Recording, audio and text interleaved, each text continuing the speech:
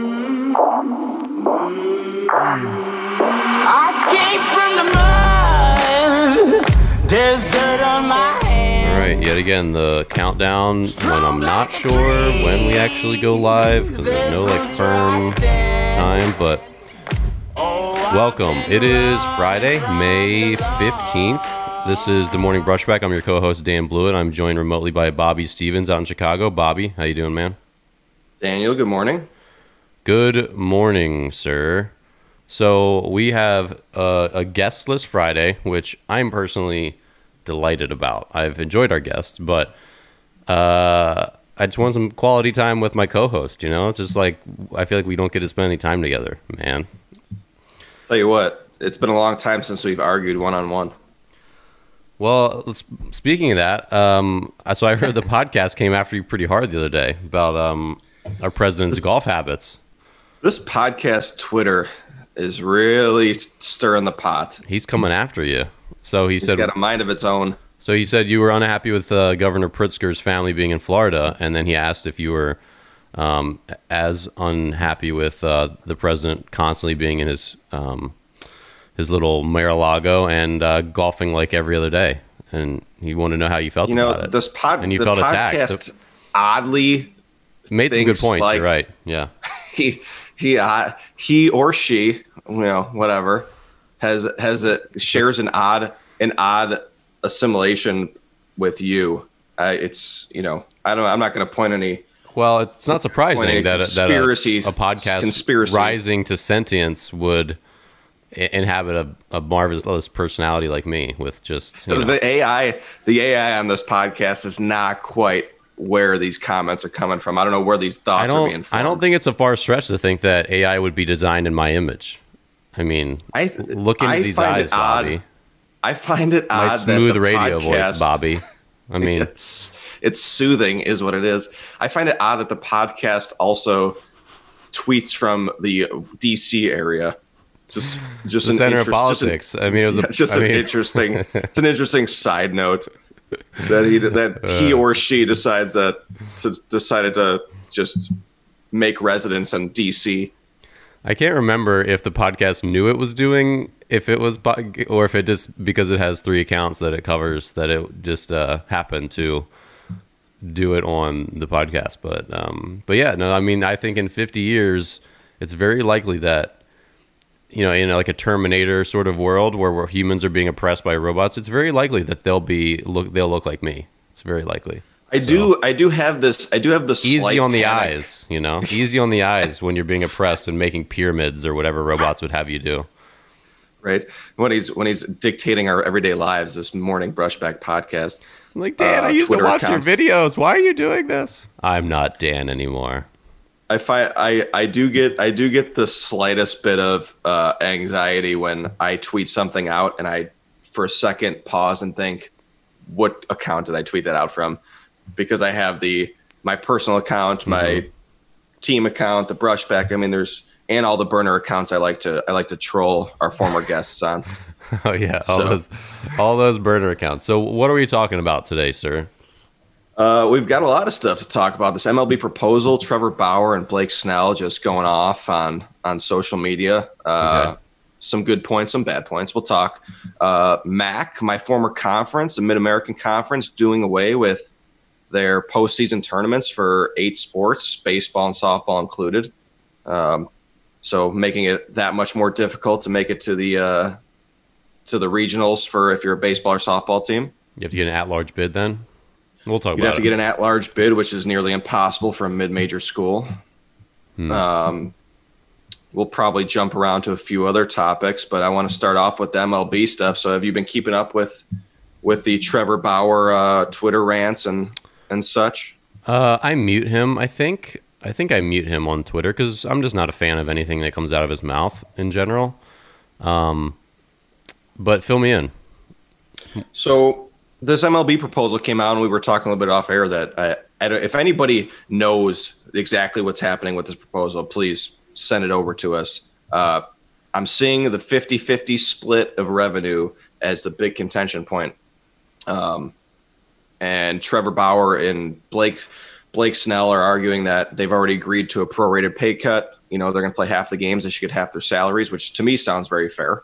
I don't know where the holdup is in there. But it sounds like that's not quite the case, and players are only going to get 50% of the revenue. So if the revenue is zero, from my understanding, the players would play essentially for free. And obviously nobody wants to do that. No.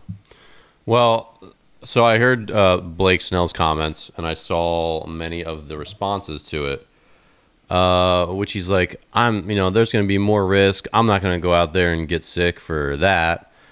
And I think that's a pretty tone-deaf way to go about this.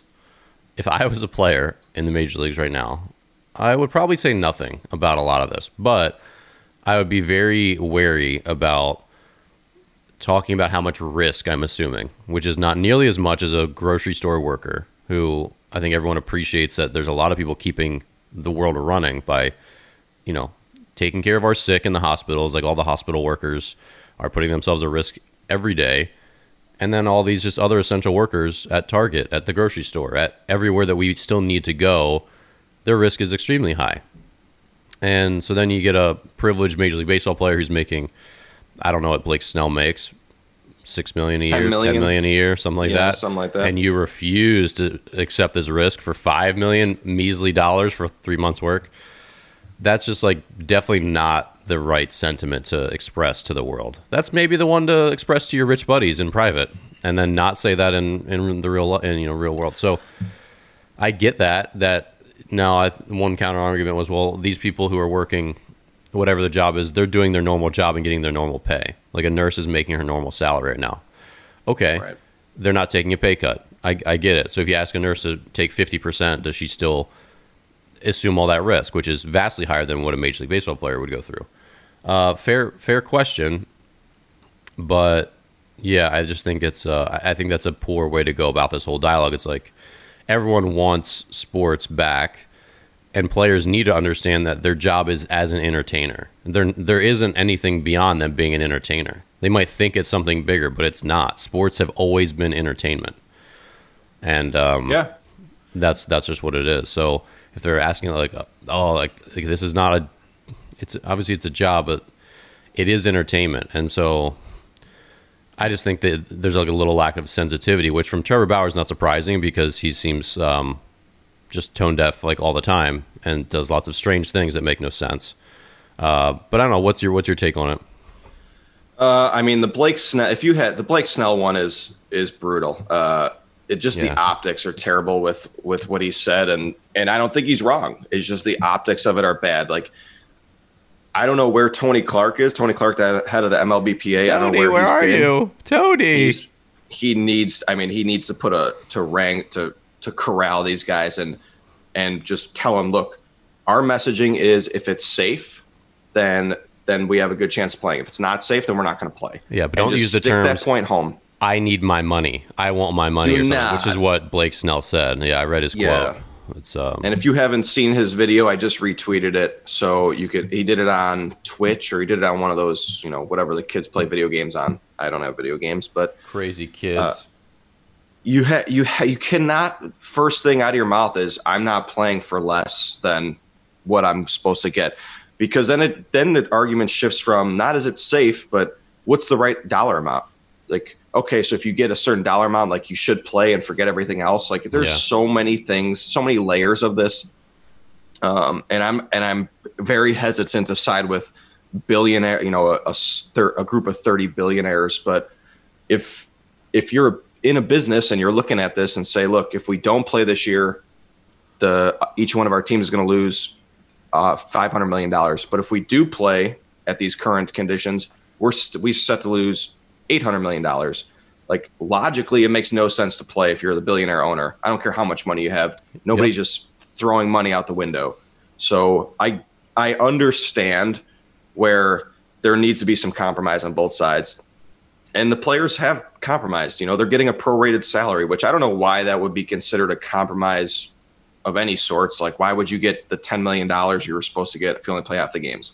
There's no reason to get that money. You get what baseball for the longest time has been no salary cap, guaranteed contracts. Yeah, and I was thinking about that too. The whole it's football doesn't have guaranteed contracts. You get hurt or whatever. and I don't know how the football contracts work exactly, but you're right. The guaranteed contracts thing it's like great. So you're guaranteed be your terrible money for the next 5 years or get hurt Yeah. and earn no revenue. Like everyone has that protection. And you get career-ending injury. Like you're signed to, Mike Trout goes down tomorrow, doesn't play for the next 2 years. Like he's collecting that money he signed for. Now, granted, the team might have some kind of insurance claim or something like that to recoup those funds, but for the most part, that money's all coming to him. He doesn't have to worry about it. You're a football player. You might have a small percentage of your money guaranteed, but the rest of that, $10 million contract you have, gone. See you later. And you're basically done at that point. Yeah.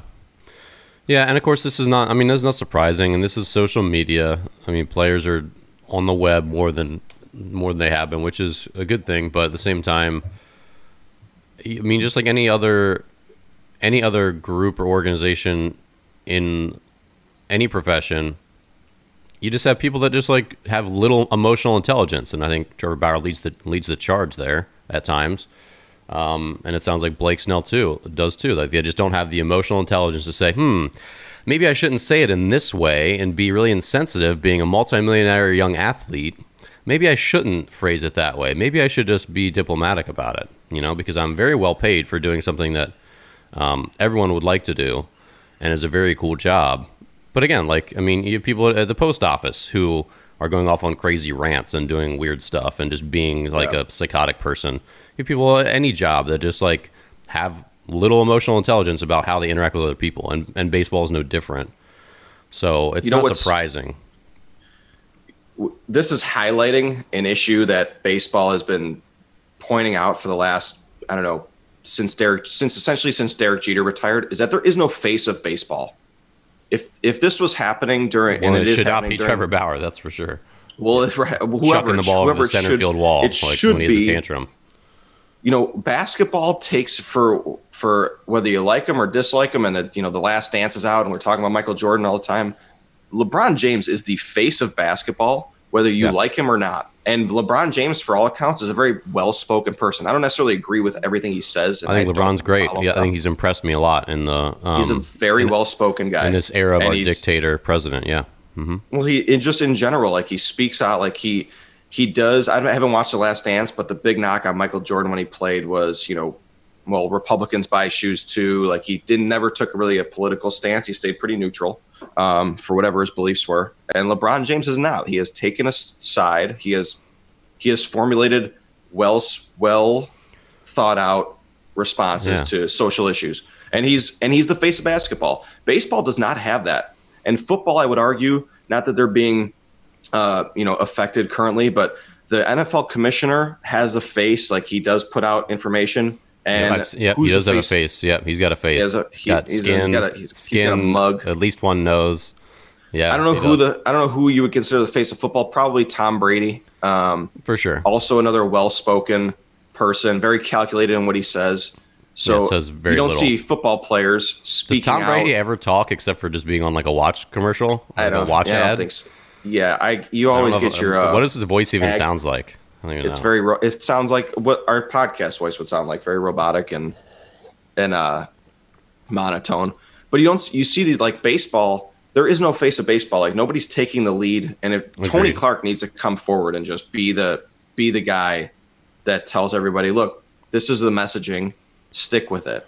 And I've seen guys on Twitter, former players, kind of attacking Blake Snell, not for his opinion, but just for the messaging that it's sending to everybody. Like you're making the players sound terrible right now because it's all about money when everybody's out of work right now. Yeah. So you can't, the messaging needs to be different. Boo-hoo, you can't get your $4 million instead of $8 million for being on TV and revered by boo-hoo, Blake. Exactly. It's just not a good way to phrase it in the world. The problem is the face. I think the problem is the face of baseball. Like the face of baseball should be Mike Trout. He's the best player. He's in the second yeah, but that's largest clearly city. not his personality. Just like Clayton Kershaw, it's not Clayton Kershaw's personality either. They're very similar. They just want to do their thing. They're clearly both like good, humble people, and they just want to show up at the ballpark and go home at night. And that's okay. I think they deserve that. Mm-hmm. You have the opposite in Bryce Harper, who's very he's very brash, and he's not diplomatic. He's not. I haven't heard him speak all that much, but when you do hear him speak, it sounds like he's not calculating what he's saying. He's just saying it. And that's great. Like you get unfiltered information, but I don't know if the face of baseball needs to be off the cuff remarks from your most popular guy. Bryce Harper's not even a top tier major leaguer anymore. I mean, he's an above average player, but he's not a superstar. Popularity, yeah, but I feel like that's going to start waning as well. I feel like he's been tucked away in Philadelphia, and that he's not as in the limelight as he once was. Although maybe that's just my own perception, but like same with Jake Arrieta. Like, where did Jake Arrieta go? Oh, he's in Philly, so like no one cares. Kind of. We haven't seen anybody since Derek Jeter who's had a national presence just as far as media is concerned, and he's in a major market. I mean, who's in New York? Who's in New York right now? You have Aaron Judge, who's essentially young and quiet. You've got Stanton, who doesn't say much. You know, there is no face of baseball that's got a major platform that can say, look, we want to play. We want it to be safe. We want it to be fair. And then you have a whole team in Houston. They're just a bunch of cheaters. You know? Yeah, did you see that burner Aroldis Chapman account that responded to Jose Altuve? Jose Altuve came out and said, we're not going to play for these terms. And Aroldis Chapman's burner account said, you better not. I'm warming up to basically dice you up. It was very good fodder. Well, the real winners, and I hate to phrase it that way, but the real winners of the whole coronavirus thing are the Astros, because no one cares about the scandal anymore because everyone's got bigger fish to fry. But I feel like, and when we get back to baseball, and I was just talking to a friend about this, when we get back to baseball, everyone's going to be excited to have baseball, and they're not going to want to be like, wait, guys, we need to remember to shame these people, which we need to. Like, the Astros are still despicable, shameful humans, especially Bregman. Yeah. I'm a little more neutral on Altuve, but just like that little punk and his lies and just the way he is, it's just, they're awful. So we need to remember to not. And even like I know like Justin Verlander was given some of his like $4,000 a month salary or whatever they were giving the players. He was giving that away to charity, and that's great. And I like Justin Verlander, but it's like everyone still continues to act, I think, on the pitching side that they didn't know what was going on or that they weren't affected by it, like it didn't help them. It's like no one has really been honest. Correa was honest for like a minute about it, and then also spouted off about how another player like didn't know all the facts. It's like, the facts are that you guys are cheaters. Just stop there. So it's been really disappointing. I feel like on the Justin Verlander could be that kind of face of baseball. I mean, he's been dealing for 10 years. Yeah, he's got a platform. But he's got a very famous wife too. He's on the cheater team. He never really owned up, or like, especially as a pitcher, you could just be like, look, yeah, we know we got helped by this. Like, we knew it was going on. Like, no one's going to care nearly as much as a hitter. You could have just like taken that bullet and taken the high road, but no one chose to really do that. So yeah, I mean, Verlander. He's been in Detroit. I mean, not the biggest market. Houston. For the last couple of years, they've been front and center in baseball, glory, whether it's good or bad. I mean, they've been on a national stage. They play all the Sunday night games. Verlander could be the face. His wife is very famous model, actress, whatever you want to consider her, and he has a face too, which is important. He's got a face. It's not the best looking face, but it's it's there. So he could be the face of at least the front and center face of baseball. Somebody needs to take those reins. Like Derek Jeter left a huge void when he retired. Leaving New York. Now he's in Miami. He's basically MIA. He got married to the chagrin of all of us. He got married? I didn't know that. He did get married. Who's he married to? I don't know her name, but he ended his long run of actresses and models and starlets, Hollywood starlets. So he really end of an era. Left baseball, got married. Derek, we hardly knew ye. Well, you got to get married at some point, maybe. You don't have to, but you can if you want to. You could. I did. So packed it in. Just pack it in. I mean, I was. What shelf do you keep your stones and your manhood on? Does she give you a shelf for it, or is it just like tucked away in like a box? No, there's we have a side drawer. They're in there somewhere. They're in a little glass case. Got it. All right, so moving on. We've got my former conference. I went to Northern Illinois University, the Mid-American Conference. Some of you might know Maction football, Tuesday, Wednesday football. No one knows that. No. Everybody Just knows that. Keep going though. Great gambling fodder. This 60-50 football game on a Tuesday evening. But the MAC came out 3 days ago and basically said that starting in 2021, the conference is eliminating the postseason tournaments for baseball, softball, men's and women's soccer and tennis, women's lacrosse, and field hockey. I don't have strong opinions on the field hockey part, but the baseball and softball one is a little disturbing, just from a former player. What do you got on this? Well, field hockey is such a strange sport. It's like they're running around with an umbrella, holding it by the end, and they have these weird goggles on, and they just whack the ball and try not to hurt each other. It's just a fascinating sport. Yeah. So that's what I have on field hockey. Yeah, as far as like the conference play, that seems like a strange decision. Like, why? What do you feel like the reason for doing that is? It feels strictly monetary to me, that they're just trying to save some money. You save money on the conference tournament, you save money on travel. I know it's been on Twitter that there's baseball conferences debating moving to normally in baseball you play a 3 or 4 game set on the weekends, but they're talking about 3 game sets, flying in on Saturday morning, playing a doubleheader, flying out Sunday night after you play a single game on Sunday. So basically cutting down on those travel costs. It's monetary. They just want to save some money, and doubleheaders are the worst.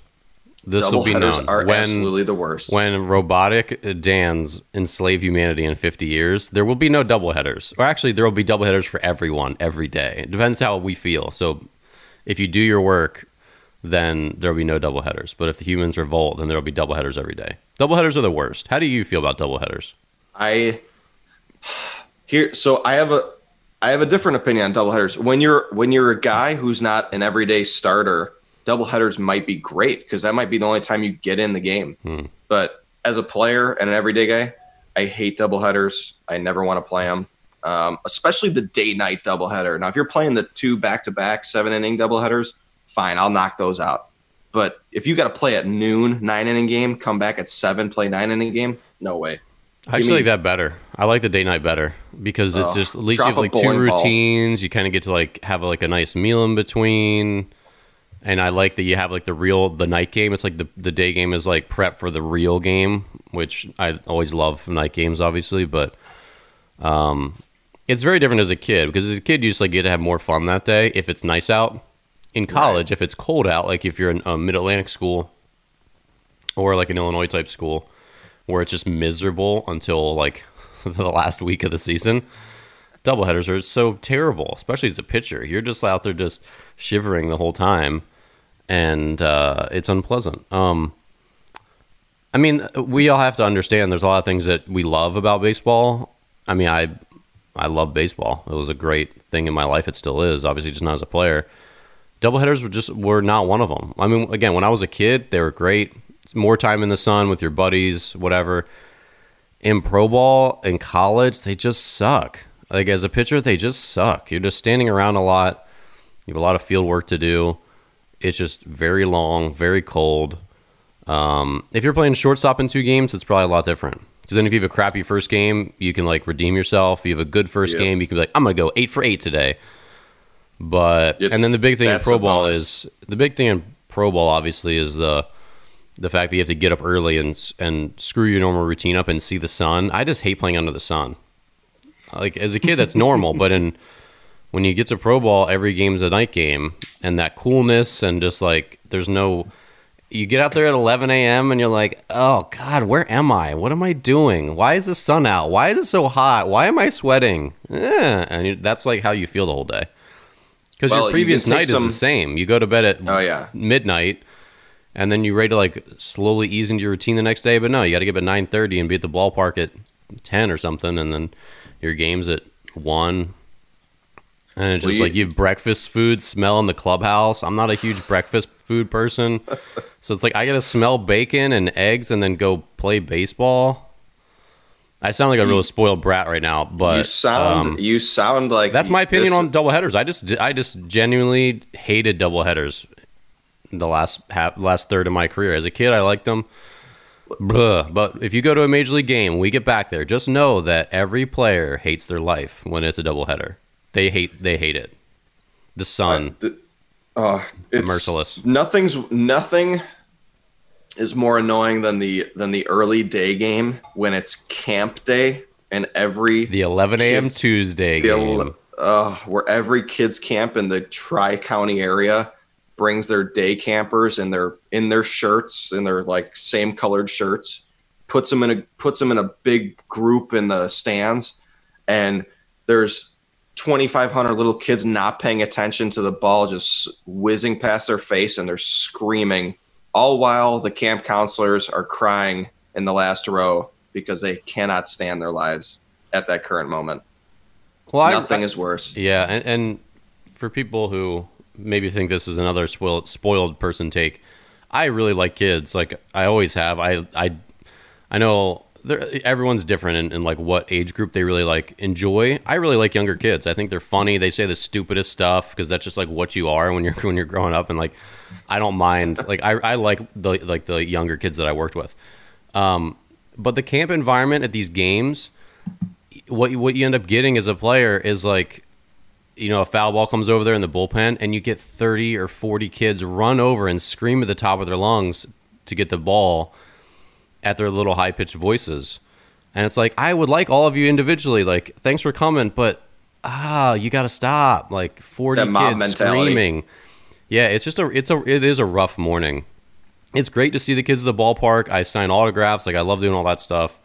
I would sign a lot for those early day games, and we would toss balls in the stands. But just that, like I think the minor league ballpark behavior has changed over the years, where kids run over and they like are kind of aggressive sometimes about asking for foul balls instead of being polite. And there's a story I've shared before, not on this podcast, but we were this girl just like played us like a fiddle. It was like the 8th inning or something. We were in Southern Maryland. And they have this big like concrete embankment. So there's like, you know, like 10 feet up, you can see the fans looking down at you as you warm up.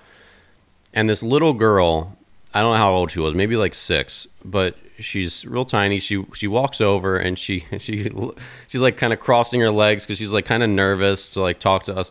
And she goes, "Hey," and I'm like, "Hey," and she goes, I just wanted to tell you, I think you're great." And then she like runs back to her like to her parents. And I was like, I need to get that girl a ball. Where's a ball? She needs a ball. And I found her and I like called her back and gave her a ball. But just like moments like that I loved. Like the kids are awesome. Like they see themselves in you, like you see yourselves in them. Like it's such a cool thing. But like then you also get a lot of little kids that just I wish parents at games would just even just playing the game, like, hey, go like give the player a compliment. Like just go ask them like something that they'd like to, you know, ask them what pitches they throw. It's cool when the kids take interest in us and are just like polite and will come over and whatever, because you just get worn out. 140 games of kids running over and screaming, kind of sometimes demanding that you throw them the foul ball. It's just like, it just wears you out over time. And it's hard, even when you like kids like I do, to just be like, come on, guy, like, you know, some of these minor league parks aren't very conducive to privacy either. So, like, I remember playing in parks where you had to literally walk through the fans to get back to your clubhouse. And I would always sign. I'd always be the one of the last ones out there signing. You know, whether I signed for that kid, you know, the previous 20 days or not, you just sign the autograph. You feel grateful that somebody's actually asking, because now in my current Bobby Stevens autographs are trading for between 0 cents and 1 cent. You know, well, even like when you play on the team with like Manny Machado and all these big leaguers, like those autographs are also worthless when they're on a plastic baseball that they handed out and it's got mud on it because the kid was playing catch with it. Yeah. But it's funny. It's funny you say the little girl, because you have to be wary as a player. You have to be wary of the autograph sharks that are sending the little kids over and paying them $5 to get autographs from you or baseballs from you. Well, I was a nobody, so I didn't have to worry about that. So, well, the baseballs, but the little kids, those day games when they're ice cream covered hands and just reaching out and grabbing you, like, oh, I like kids as much as anybody else, but not when they're reaching out and grabbing me with their sticky paws. Just, ugh. All right, we I'm need on a rant. We're whining. We're whining a little bit. Okay, hold on. Moral of the story is, to what I said. I like kids. Appreciate the fans. Don't love day games. Don't love doubleheaders. That's all you need to really take from this story. Anyway. So back to where the doubleheader started. If you're take yourself back to a senior in high school, are you going to go to a school like a MAC school like this where you mainly have basically no chance of going to a regional? Not that that's the end all, but it's something that you play for. Yeah, if you have options like School A, School B, and School A has no postseason, it's not ideal. No, it's a tough one. I think it's going to be very difficult. And this is the entire conference. The entire conference, you said. Yeah, it's just another obstacle when you're a mid-major for recruiting. I keep up with recruiting a lot because I have youth teams. They just extended the dead period through the end of June, so nobody can. These schools, the dead period is designed to level the playing field between the top 20 schools in the country and the MAC schools of the world. Try and make it a little bit even. And now you're not even letting these guys. They can't have people on campus. They can't go out recruiting. I mean, essentially, you have a very limited window to find the best players, and those best players are now being scooped up by the bigger schools. And now you've got this to deal with. It's just you're not making it easy for any of these MAC schools to recruit, which sucks because there's plenty of good baseball players that come out of those conferences that are going to end up going somewhere else. Yeah. Bobby, I have 2 things to announce. Really? Yeah. I'm going to start advertising it more because they just kind of released the marketing stuff. But I'm in 2 online summits coming up later the end of this month, early next month. So one is this debate series called The King of the Hill, and it's by this company called the Expert Summit. And their idea is it's like a bracket format where they have, in this one it's all pitching minds. They have like a debate bracket. So I'm going to be debating Brent Porcio, who is the pitching guy, well known on the internet. He's the founder of TopVelocity.net. Does a good job. Like he's a super well known for a reason pitching guy. So he and I will be debating on some yet to be determined topic. But then whoever wins goes and debates the winner of their debate match. So interesting format. I think that's kind of cool. I'm curious to see how it'll go. First time to use my philosophy degree for anything relevant, except for just destroying you here on the show constantly. Well, I feel bad for that guy, that Brett guy. I don't even know what you're going to be talking about. But I'm difficult. I'm difficult for sure. It's going to be a difficult debate for him, but good for you. I mean, that's going to be I'll be watching. I'll be watching somebody else get reamed apart. I will take great pleasure. Yes. So that's one of them. That's on June 7th. I think my first debate is June 8th at 8:45 p.m. But check out at Expert Summit. So it's XPERT Summit on Twitter. And then I'm in another one. It's a softball summit about recruiting. And that's coming up the end of this month, I believe. And I'll be actually doing 2 different shows in it. So I'll be doing a live hour presentation on softball throwing and how fielding interacts with softball throwing, all that sort of stuff, which is what I talk a lot about on my YouTube channel.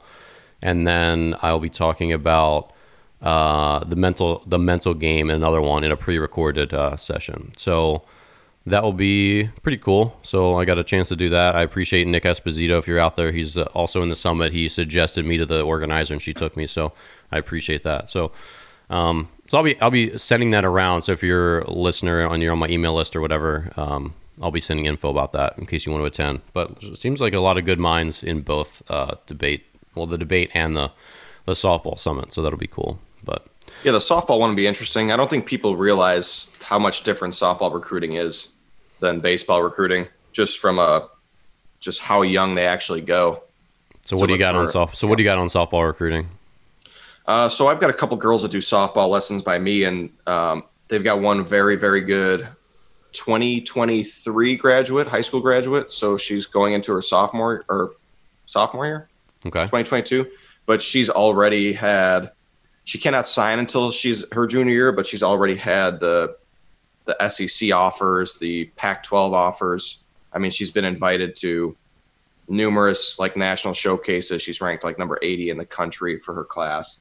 And just to talk to her dad, who's very serious about the softball thing, he's got her training, you know, multiple times a week, weights, hitting, speed, all kinds of stuff.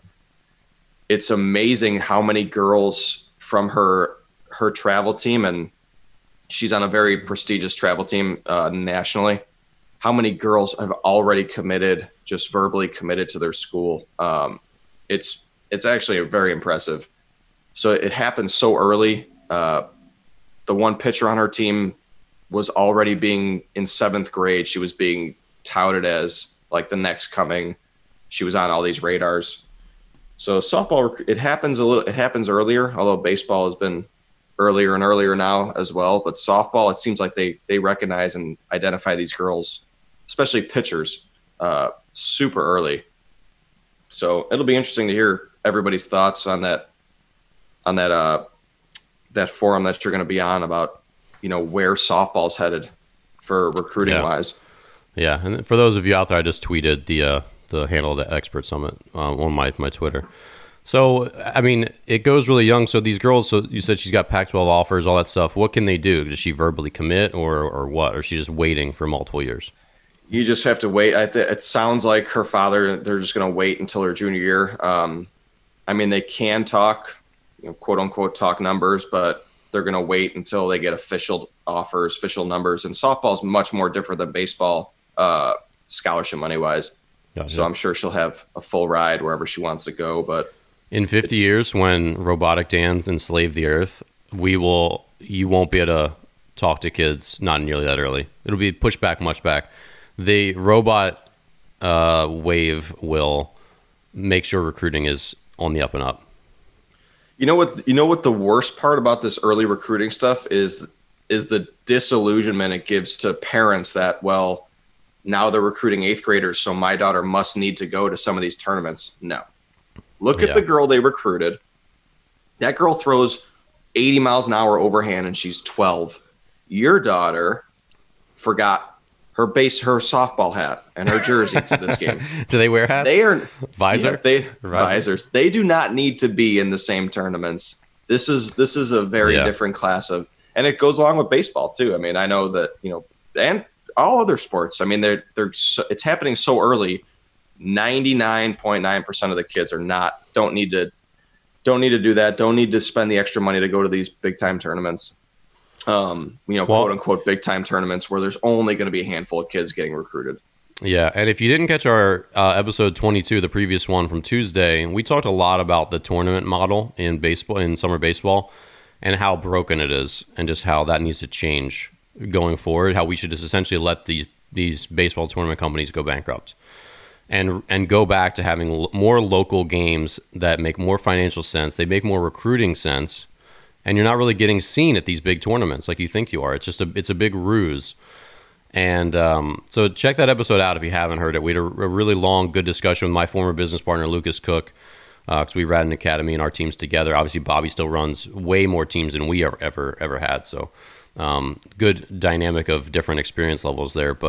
And we're actually going to have Amanda Smith, who's the organizer of that softball summit, on our podcast on June 5th. And we're going to talk a lot about recruiting and the tournament model with her as well. Kind of do a softball version of that talk and get her perspective. She was a former D1 player, played some pro softball as well, so it'd be a good perspective. Yeah, I think we touched on a little bit for the tournament side, but a guy I'm really tight with, Tim Brownlee runs Diamond Sports Promotions up here. I think he does a very good job running tournaments, especially just in the communication aspect. I think you guys touched on it too. He was pretty communicative to you guys when you were down in Illinois State area. Well, yeah, and for the most part, I had only good interactions with him. Other people, I mean, I think with all those, it depends on your experience, because in any of these, you can have, hey, my team had 4 good games, like everything went fine, blah, blah. The next team's like, they didn't even line our fields. Umpire showed up 10 minutes late, like they didn't do anything about it. Like, there's just such a varied experience, and I don't know how you always prevent that, because these tournaments get big and a lot of games going on, and not enough maybe delegates at each field from the leadership to make sure things go smoothly. I don't know. I don't run a tournament company. I would rather die than run a tournament company. That seems like a job I personally would never want. But I don't know. It's always mixed. But yeah, with him specifically, I always felt like he did his best for us, and I always had an okay time. So I don't know. Yeah, there's guys that do good jobs, but anyways, let's move on. I've got a question for you, Dan, since I've been active on Twitter recently. Have you watched any of The Last Dance with Michael Jordan and the whole 98 Bulls thing?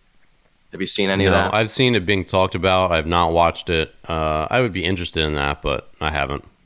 Yeah, so I haven't watched it either. I'm kind of waiting for all of them to come out. I'll probably knock them out if I do watch it in one week or something like that. But here's what I asked on Twitter, and I'm curious to what you would say. If you could request a Last Dance type documentary on any team or individual, who would it be? I think obviously Michael Jordan's very global figure. Everybody likes talking about him. But I just put some, the 2019 Patriots, Brady's last year, 85 Bears, 1986 Mike Tyson.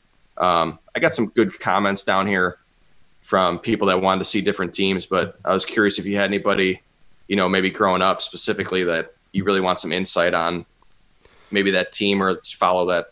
I was an Atlanta Braves fan as a kid, so I was like a big Braves fan in the 90s. And it was probably me being a bandwagoner, but I loved watching Greg Maddux, John Smoltz. There were just so many dynamic players on that team. Andrew Jones, Brian Jordan.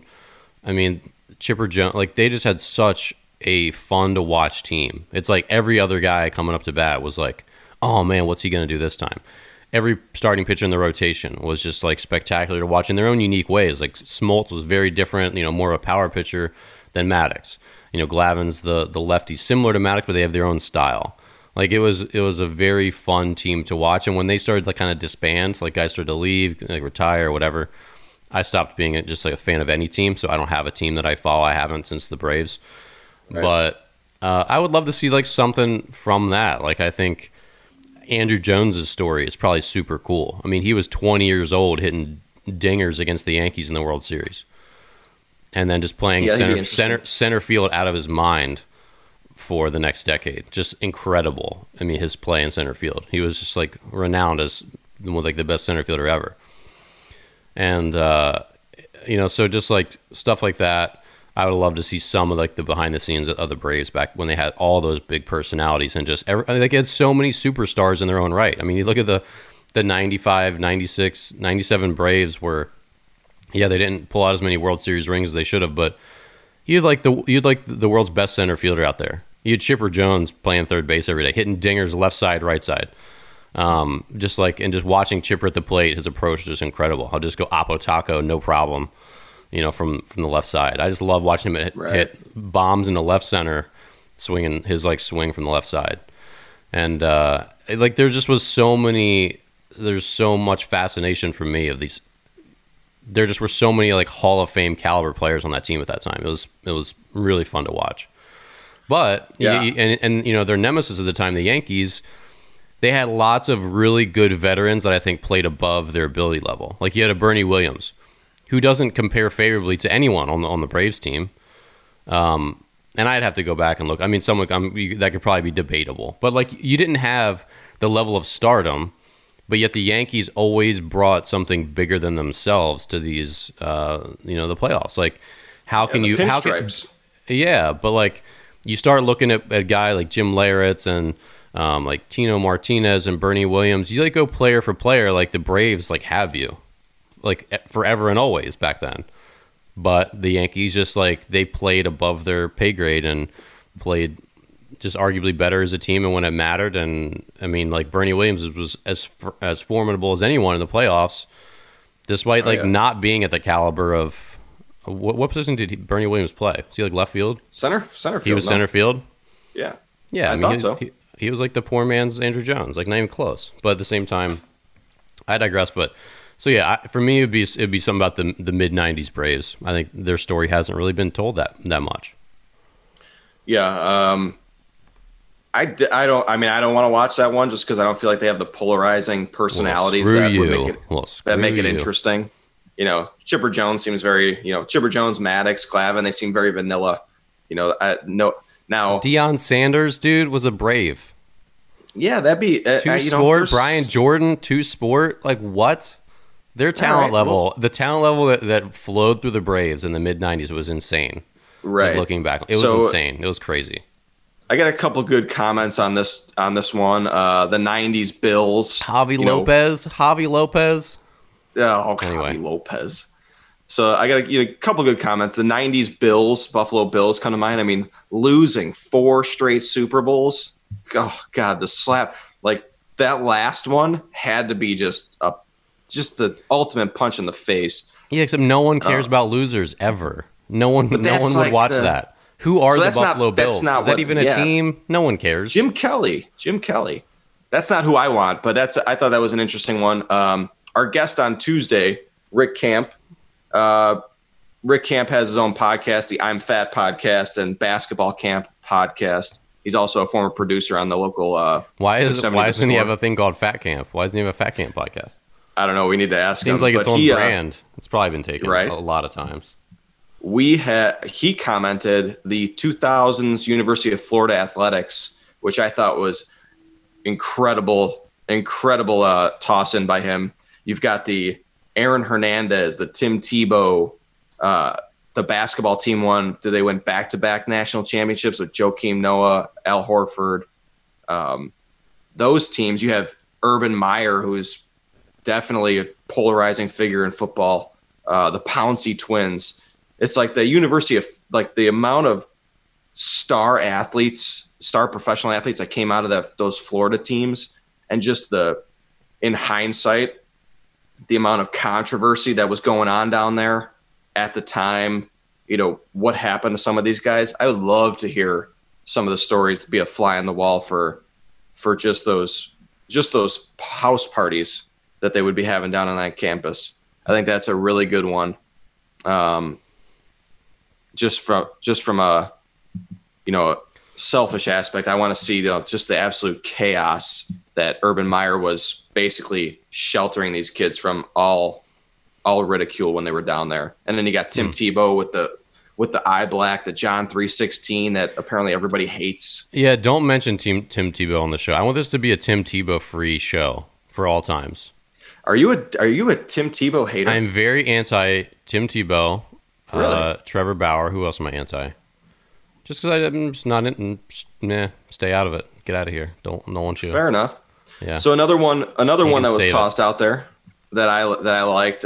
He didn't even give a team. Guy that coaches in the summer for us, Nick Spertoli, said, "Give me Barry Bonds," and I'm with him. I'd like to see that when he hit 73 that year. I'd like to just have a camera right next to Bonds for that whole season, just to see his whole process. I mean, you don't get much insight. Yeah, let's talk about Bonds for a minute. So Richard Skank was on our show, talked about hitting, talked about emulating Bonds' swing. Okay, all well and good, best of all time. How much of Bonds' swing matters in how good Barry Bonds was? I think it matters. I think it matters a lot. I think he had a great swing. But was his swing statistically, or like by whatever measure, really that much better than everyone else? Like, he was very quick to the ball, but he's still in the major leagues. Like, how much better can a person swing? Like, does Mike Trout swing? Is his swing the reason he's better than everyone else? The answer is definitely no, right? It matters. I don't think it matters to the point that maybe Rich is advocating that it matters, but it definitely matters. I think the thing with Bonds was, before he hit the 73 home runs, before his body just blew up, he was a Hall of Fame player. Like, he had a great swing, and then you add in all those extracurriculars that were going on, and now you've just got less. Now you've got the closest thing to a machine playing, a human sport.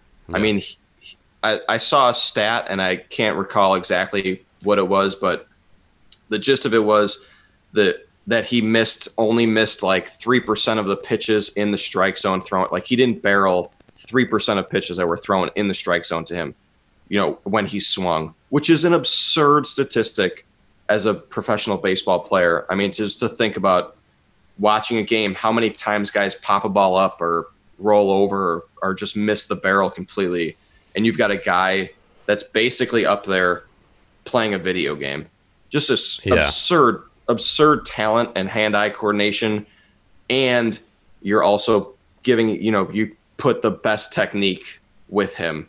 There's definitely guys that have played, you name some of them, Deion Sanders, Brian Jordan, just top of the level athletes that didn't have the best technique, but they were so athletic they got away with it. Hunter now Pence. You talk about, Hunter, oh God. I mean, Hunter Pence is close to 300 every year. And he's just like, he's like a jellyfish Jesus. Like he's just like so weird. But I think my question, which you kind of got to, is it like the swing at that level. So say you took Bonds a swing and you gave him a league average swing. Is he less Barry Bonds? Yes. How much less Bonds? Okay, sure, but like how much? Not probably a significant amount because his plate discipline is still so good. Maybe 20%, 25% less, which is pretty significant when you're talking overall like Hall of Fame numbers, world-class numbers. I don't think his swing accounts for nearly that much importance. Same with Mike Trout. I don't think his swing accounts for nearly as much. His approach and his eyes seem to be the reason. I mean, then you get someone like Hunter Pence who goes the opposite way. He's just got such good coordination that he can take his weird swing and do all the weird stuff and still do it at a 300 clip. So, yeah, I mean, I don't, how much better would Hunter Pence be if he had Barry Bonds' swing? I think it's probably 20%. I mean, obviously 20% on 300 is 60 points. You're saying a 60-point swing, there's no shot. It's that much. No shot. But maybe, overall 20, like is he gonna hit? Not to mention these are not little league swings. Like you give Mike Trout, like one of his teammates swings. These are still big leaguers. Everyone has a good swing in the big leagues. Anyone who says a big leaguer doesn't have a good swing is kidding themselves. Vastly. Billy Hamilton. Well, he's not a big leaguer anymore. I mean, he can't hit that level. I don't think he is. Well, if he's not, he's on his way out because he hits 200 every year. Yeah, I mean, there's obviously outliers. Let me amend that statement. Established veteran big leaguer. Very few. Well, even if they don't have pristine mechanics, they've got a level of success with whatever they're doing. Like it's repeatable, it's workable. They've made it work. Yeah, but you're going to take those careers. There's flaws you see in amateur baseball just don't exist at that level. I mean, no, they can't. That's it's impossible. Saying. It's impossible. So there's differences from one to the next, but the differences are not very great. The same with pitching mechanics. Everyone does almost all the same things at that level. They just have a different leg kick, a different way they go down the mound. But when you start to freeze it at like foot strike and like their timing of their arm and like all these different things, there's variances for sure. But the big things that make a person throw a ball 92 miles per hour, every single person does them. Every single. And then there's just variances person to person with their back leg and all this other stuff. But you don't see any major league pitcher like with bad, like a forward chest, like when they land or like bad weight shift. Like you don't see any of that stuff. Yeah. I mean, it's hard to put a percentage on it. Obviously, because we've never seen Barry Bonds with he didn't make a swing transformation, right? Like he's always had an amazing swing. He just made a body transformation. So I still think probably about 20%. I think with a lesser 60 points, swing, you're saying he's hitting 260? Come on. You got it. Nah, get out of here with that. I think he's that's a bad take. Bad take. This is the bad numbers take wise. Bad take thumb. If you're out there listening, you can't see it. The thumb's down. Overall, thumbs how down. About home runs? How about home runs? Like if he normally hit around 35 to 45 a year, then he jumped up to 73. So I mean, it wasn't his swing. It wasn't his swing that changed. I know. I'm just in general, like if Hunter Pence is hitting 20 home runs a year, like is he going to hit 25 to 30? I think so with a more better swing. I think that's realistic. I mean, batting average I agree with you. Like 60% is absurd, or 60 points is absurd. But is he going to hit 10, 20% more doubles? Maybe. Like if he's got 40 doubles a year, a couple balls won't get out of the yard. Like stuff hit like that. 48 doubles. But I mean, you gotta have. You have guys like the league is filled with guys that don't have a Bond swing that hit 30, 40 jacks, and that do hit 310. Sure. That's my point. I think I don't know if it's. I'm not going to say it's across the board, right? Like it's not going to be across the board. Like, hey, if you have Barry Bonds swing, all your numbers can jump up 20%. I think it just gives the ability that he has to wait .01 longer to swing the bat because his mechanics are so efficient, I think will show up in the stat sheet for a good amount of the players. 20%, obviously arbitrary number that I'm throwing out there, but I think it definitely matters. It definitely matters. I would compare it to velocity. If a guy that's normally just 92 miles an hour, all of a sudden if he's 96, that's not, there's plenty of guys that throw 96 and there's plenty of guys that throw 92 that have, good numbers. They have successful careers and they're very good with 92. I just think, if you're throwing 96, you get away with a little more. You can, same thing with a better swing. Like you can get away with a little more with a more efficient swing because you can wait a little longer. Maybe you just get a little bit more behind some balls that you missed. 60 points is the difference between not being in the big leagues and being in the big leagues. I mean, that's the difference between 280 and 220. Yeah, I concede the batting average points is not going to be... I'd say 15 points of batting average. That's what I would give. Okay, but what about... I gave a percentage. Like, what percentage of, let's say numbers like doubles... I'm assuming he hits 320 every year. I don't know what Bonds hit. Let's say he hit 320. I say he hits closer to 300 if he has a lesser quality swing. But what about numbers wise? I mean, obviously the counting numbers are big in baseball, the home runs, doubles, RBI stuff.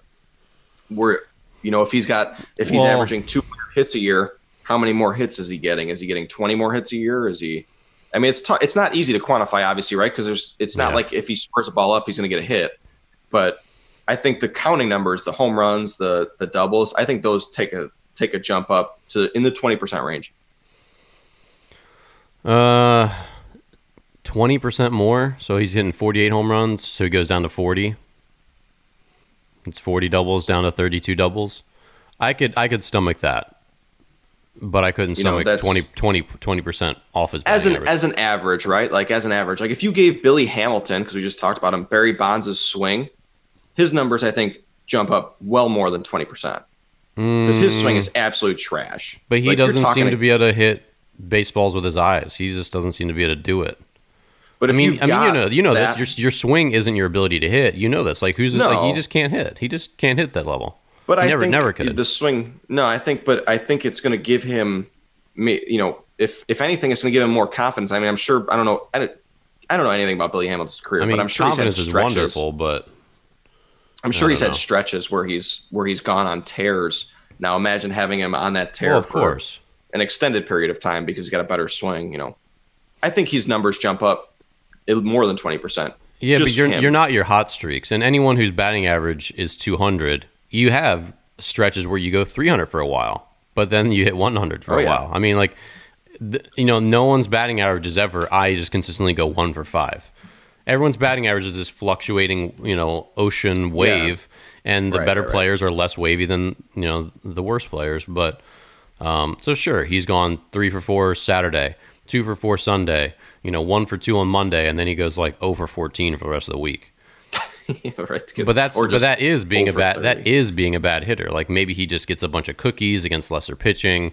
He has a bunch of games where pitchers just seem to fall behind the count more against him, or there's no one on base, so the course are giving him more fastballs. There's just lots of situational stuff. Whereas you get someone like Mike Trout, he hits no matter who you are, no matter the situation, no matter what it is. Like he just so.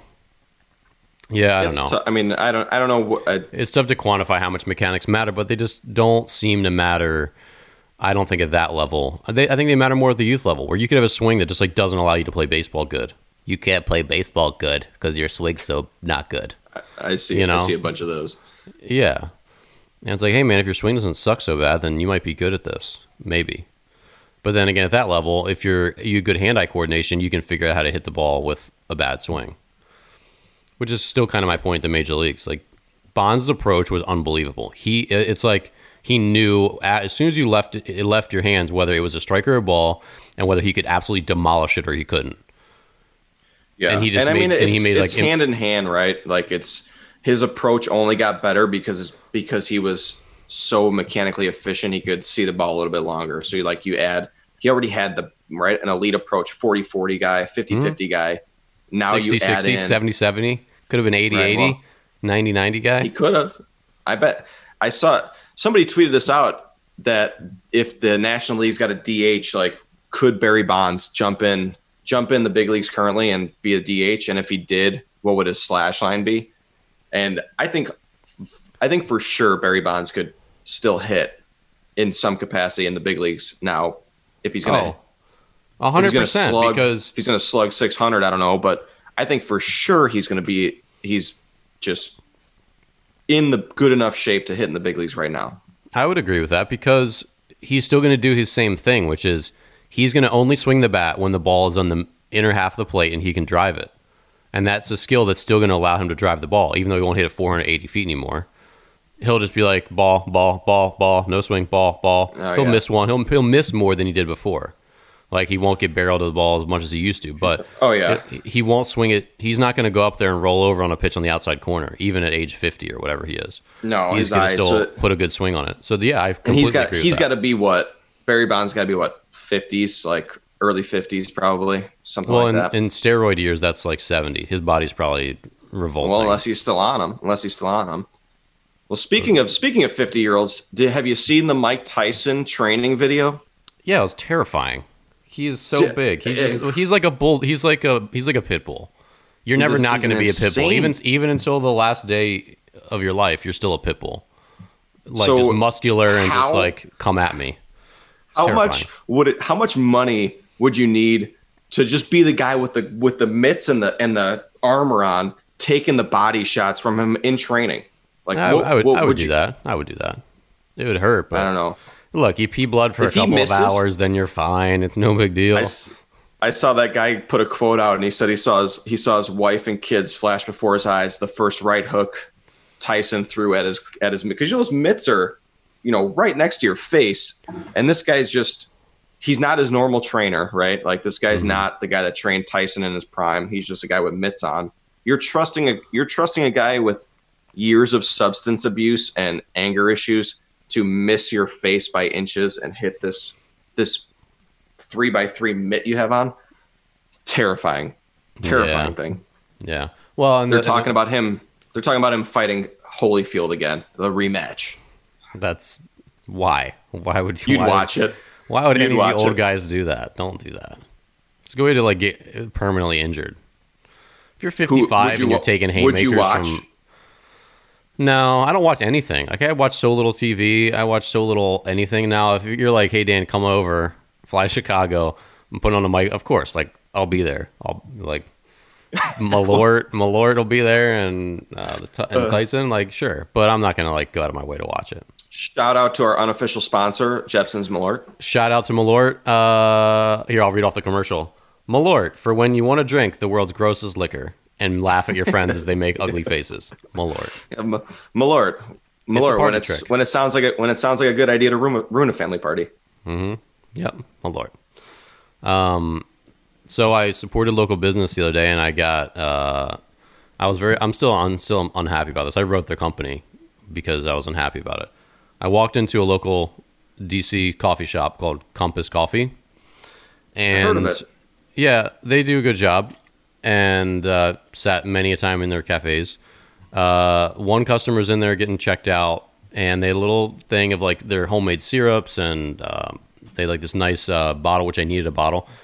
And I asked the guy while he's checking this person, I said, "Hey, how much are these syrups?" Because they weren't labeled, the price. And he looks me in the eye, and then goes back to checking the guy out. I'm like, "Oh, okay. So your company's laid off 80% of your people, and you don't have time to answer that question as I'm trying to like help you guys out. Like, you don't need to thank me for my business. I chose to come in here. But at the same time, and then after you check the guy out, which clearly doesn't take that much brain power where you can't then help another customer, just like, hey, oh yeah, $12. Cool. That's all I needed. They just like turned around and like went about his business behind the counter. I'm like, oh, guess I'll just go screw myself. Thanks. I still bought the bottle. I still bought the thing. But I emailed the company about it. I'm like, hey, I don't know if you guys just like, maybe the guy had a bad day. I don't know, but I came into this like support small business, and I made a purchase, and your guy like didn't give a shit. So I don't know. I'll go to Starbucks. I mean, like, I like Starbucks. It's fine. They have good cups. They have good mugs. But it just struck me as so strange and just pissed me off. So good take home mugs. But I'm still drinking out of my clean canteen thing. I support local coffee shops as well as Starbucks. My wife she does marketing for Starbucks, so I support her by getting Starbucks. It's not my favorite coffee, but I do like it. Well, when you're feeling basic and you want a pumpkin spice latte with a little bit less pumpkin spice because it's like too sweet the way they make it. I mean, I'm basic when it comes around October. I think they're good. I like their syrup. I'm like, whatever. Their regular coffee's not good. It's just it's like over roasted. It's burnt. It's just not good. Let's be honest. But their cafes are great, and their marketing and their branding is great. I like their stuff. They do great with all that, and I think that's important for any business. Like you need to have good branding if you're going to be successful, and people identify with your brand. And the pioneers of the free internet access should not be forgotten, because that is the reason we go to Starbucks. At least I do. I mean, I could go to any coffee shop. I go out of my way to go to Starbucks because I can sit there and work. Well, not currently, but yeah, and that's my thing with Starbucks is and that was their original thing is like we're a third place, which it's not your work and it's not your home. It's a place you can be, which that's again like they have great cafes. Like their design of their cafes is awesome. Like it's a good place to sit. It's consistent. You're gonna get decent Wi-Fi. Like that's why I always go to Starbucks. I don't go there for the coffee. I don't really care about their coffee, but sure. But yeah.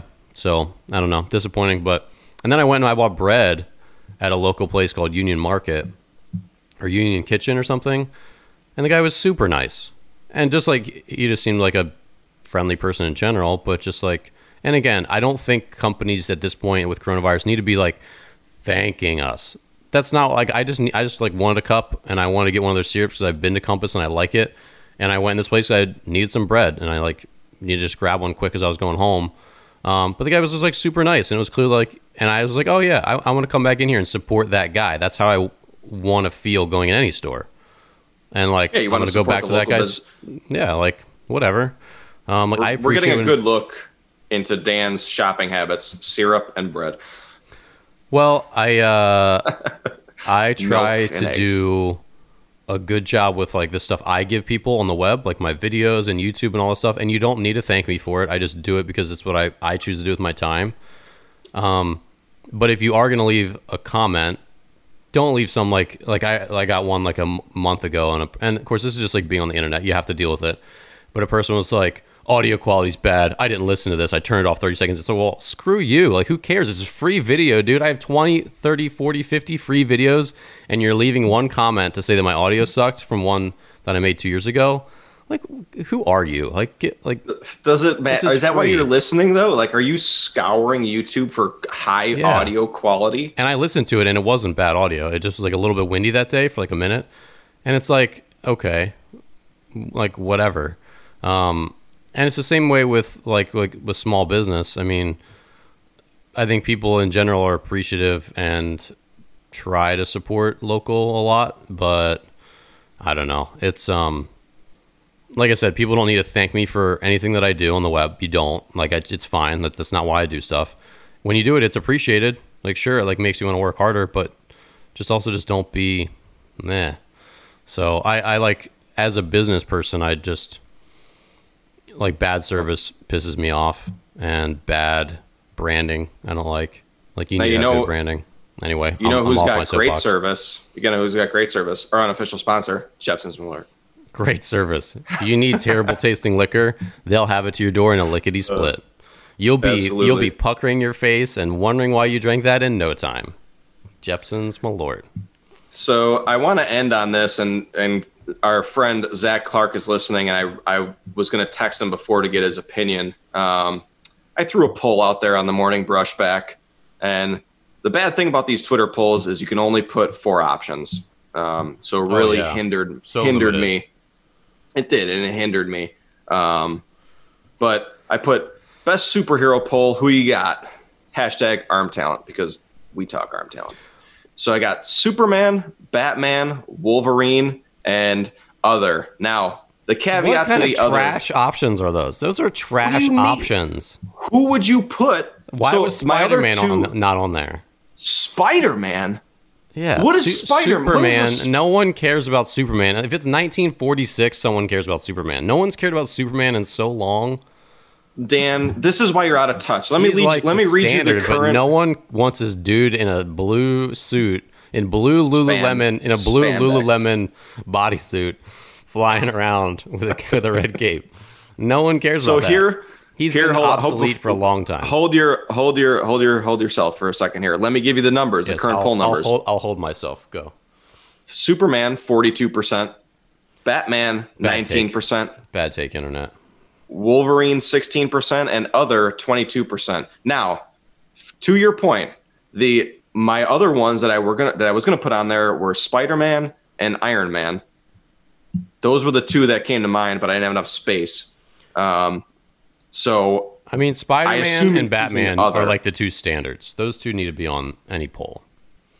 The Superman is the original superhero. He's got super in the name. It's played out. I mean, I didn't vote. So who are you voting for? What do you got? Are you other Spider-Man? The fact that other is a choice is just, again, that's just terrible. But you have to. So are we going like who we want to exist in real life, who our favorite is, or who makes the best movies? Because Batman's movies with like Christian Bale were clearly the best going back many decades. They're very good. Spider-Man's movies, every Spider-Man movie is the same. Guy runs around shooting his web, flying around some buildings. Maybe won't get through it, but he gets through it and kills the bad guy or whatever. Like puts him in jail, whatever he does. Does Spider-Man kill anyone? I don't think he does.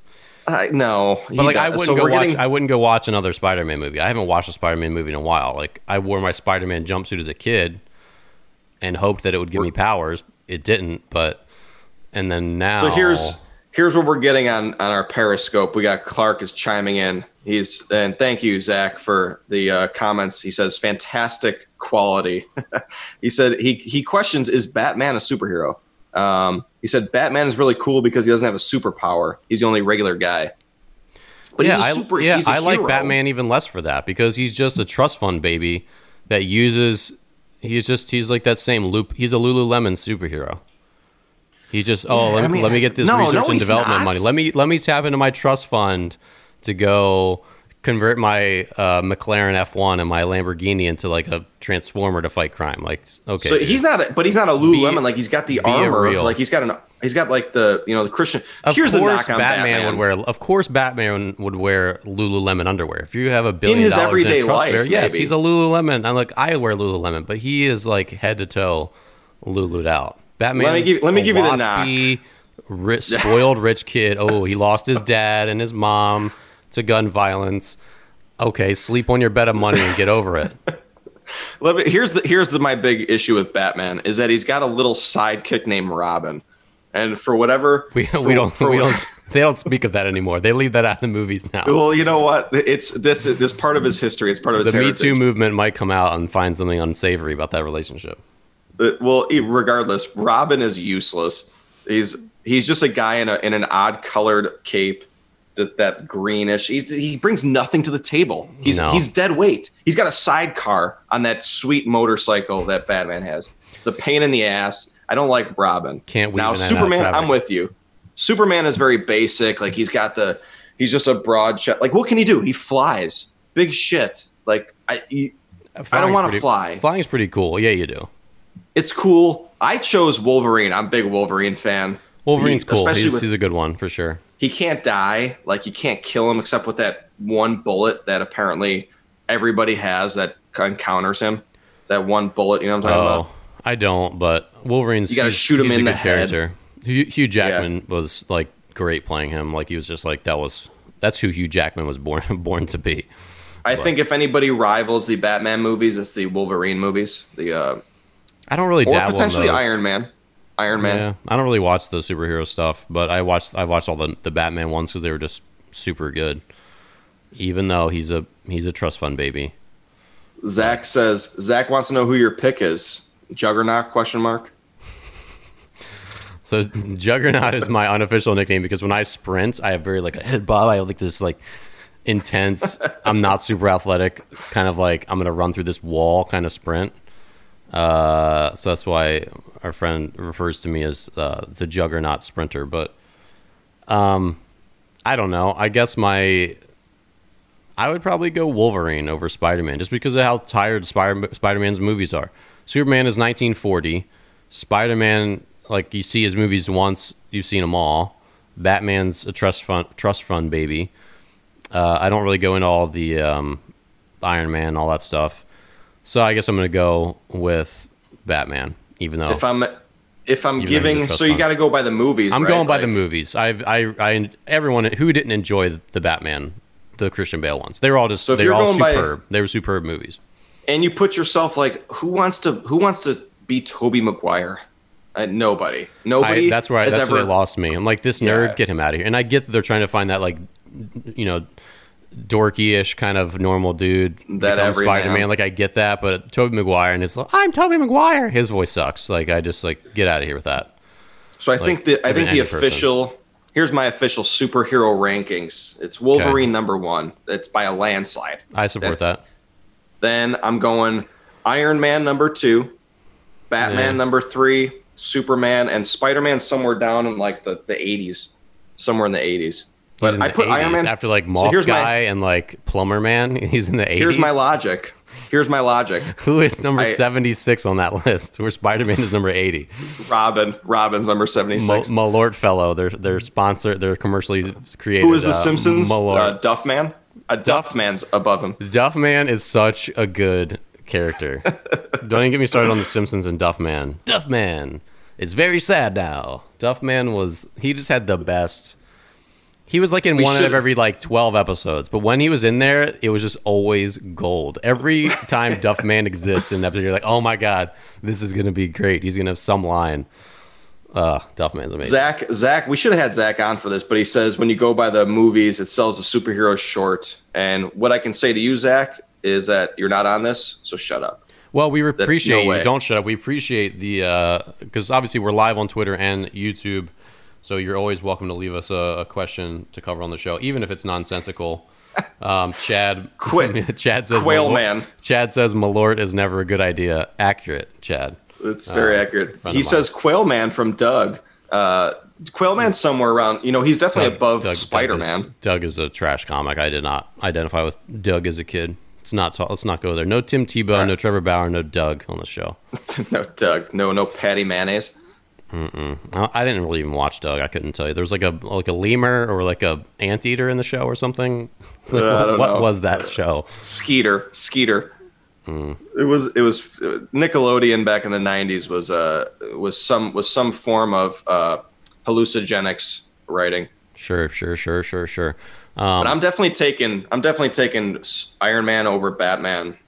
Then it's based purely on the movies, and it's based purely on the personalities of. What does Robert Iron Man Downey. do? He flies, but it's just a dude in a suit. He flies. Like what skills does he have that Superman doesn't have? At least Superman does it in his own Lululemon bodysuit. Yeah, but he looks Superman's so. It's just such a bad optic with the blue and just the flying. Like, come on, you got to fly. It's 1950. Yeah, it never got better. What can he do? He can leap a tall building in a single bound. I mean, who can't? You could do that now. You could do that now. No, I couldn't. I couldn't. Maybe my robots in 50 years from now could do that. You'd hope they'd have that capability, but can't say for sure. Bill Murphy chimed in and said Howard the Duck, and if I'm these are just getting nonsensical now. But this was a good Friday episode. I think we did a good job covering a lot of newsish topics that won't be relevant even a week from now. But good, fun way to go on our Friday. Yeah, and I just want to point out and give a shout out to Lenny Dykstra on Twitter who posted he hasn't been arrested in 2 years. So I want to give a shout out, congratulations to Nails. Congrats. Yeah. Slow clap for him. I'm trying to get him on the podcast. No response yet, but I'll be working that angle for the next. Tell him there's Malort. Tell him there's Malort. That might send him back to jail. Good point. Well, for those of you listening, thank you for being here. This again is the Morning Brushback. Be sure to leave us a review on iTunes or Spotify. We greatly appreciate it. Obviously, you know that reviews sort of power the world. So if you can leave us a review, it would mean a lot. We'd really just like sleep better at night. your reviews are the warm blanket that keeps us from crying ourselves to sleep. Think of it that way. So leave us a review on iTunes or Spotify. Thanks for tuning in. Share the show, and we will see you here next week. Bob, send them off to infinity and beyond. Yeah. Join us Tuesday for Rick Camp. Send us your questions. Rick's got a lot of experience in sports radio, so it's gonna be a good talk. And the I'm Fat podcast, which has got a lot of good thoughts on fast food options. Sounds good. Gonna have a lot of Chick-fil-A talk on Monday or Tuesday. There you go, waffle fries. All right, we'll see you next week on the Morning Brushback. See ya.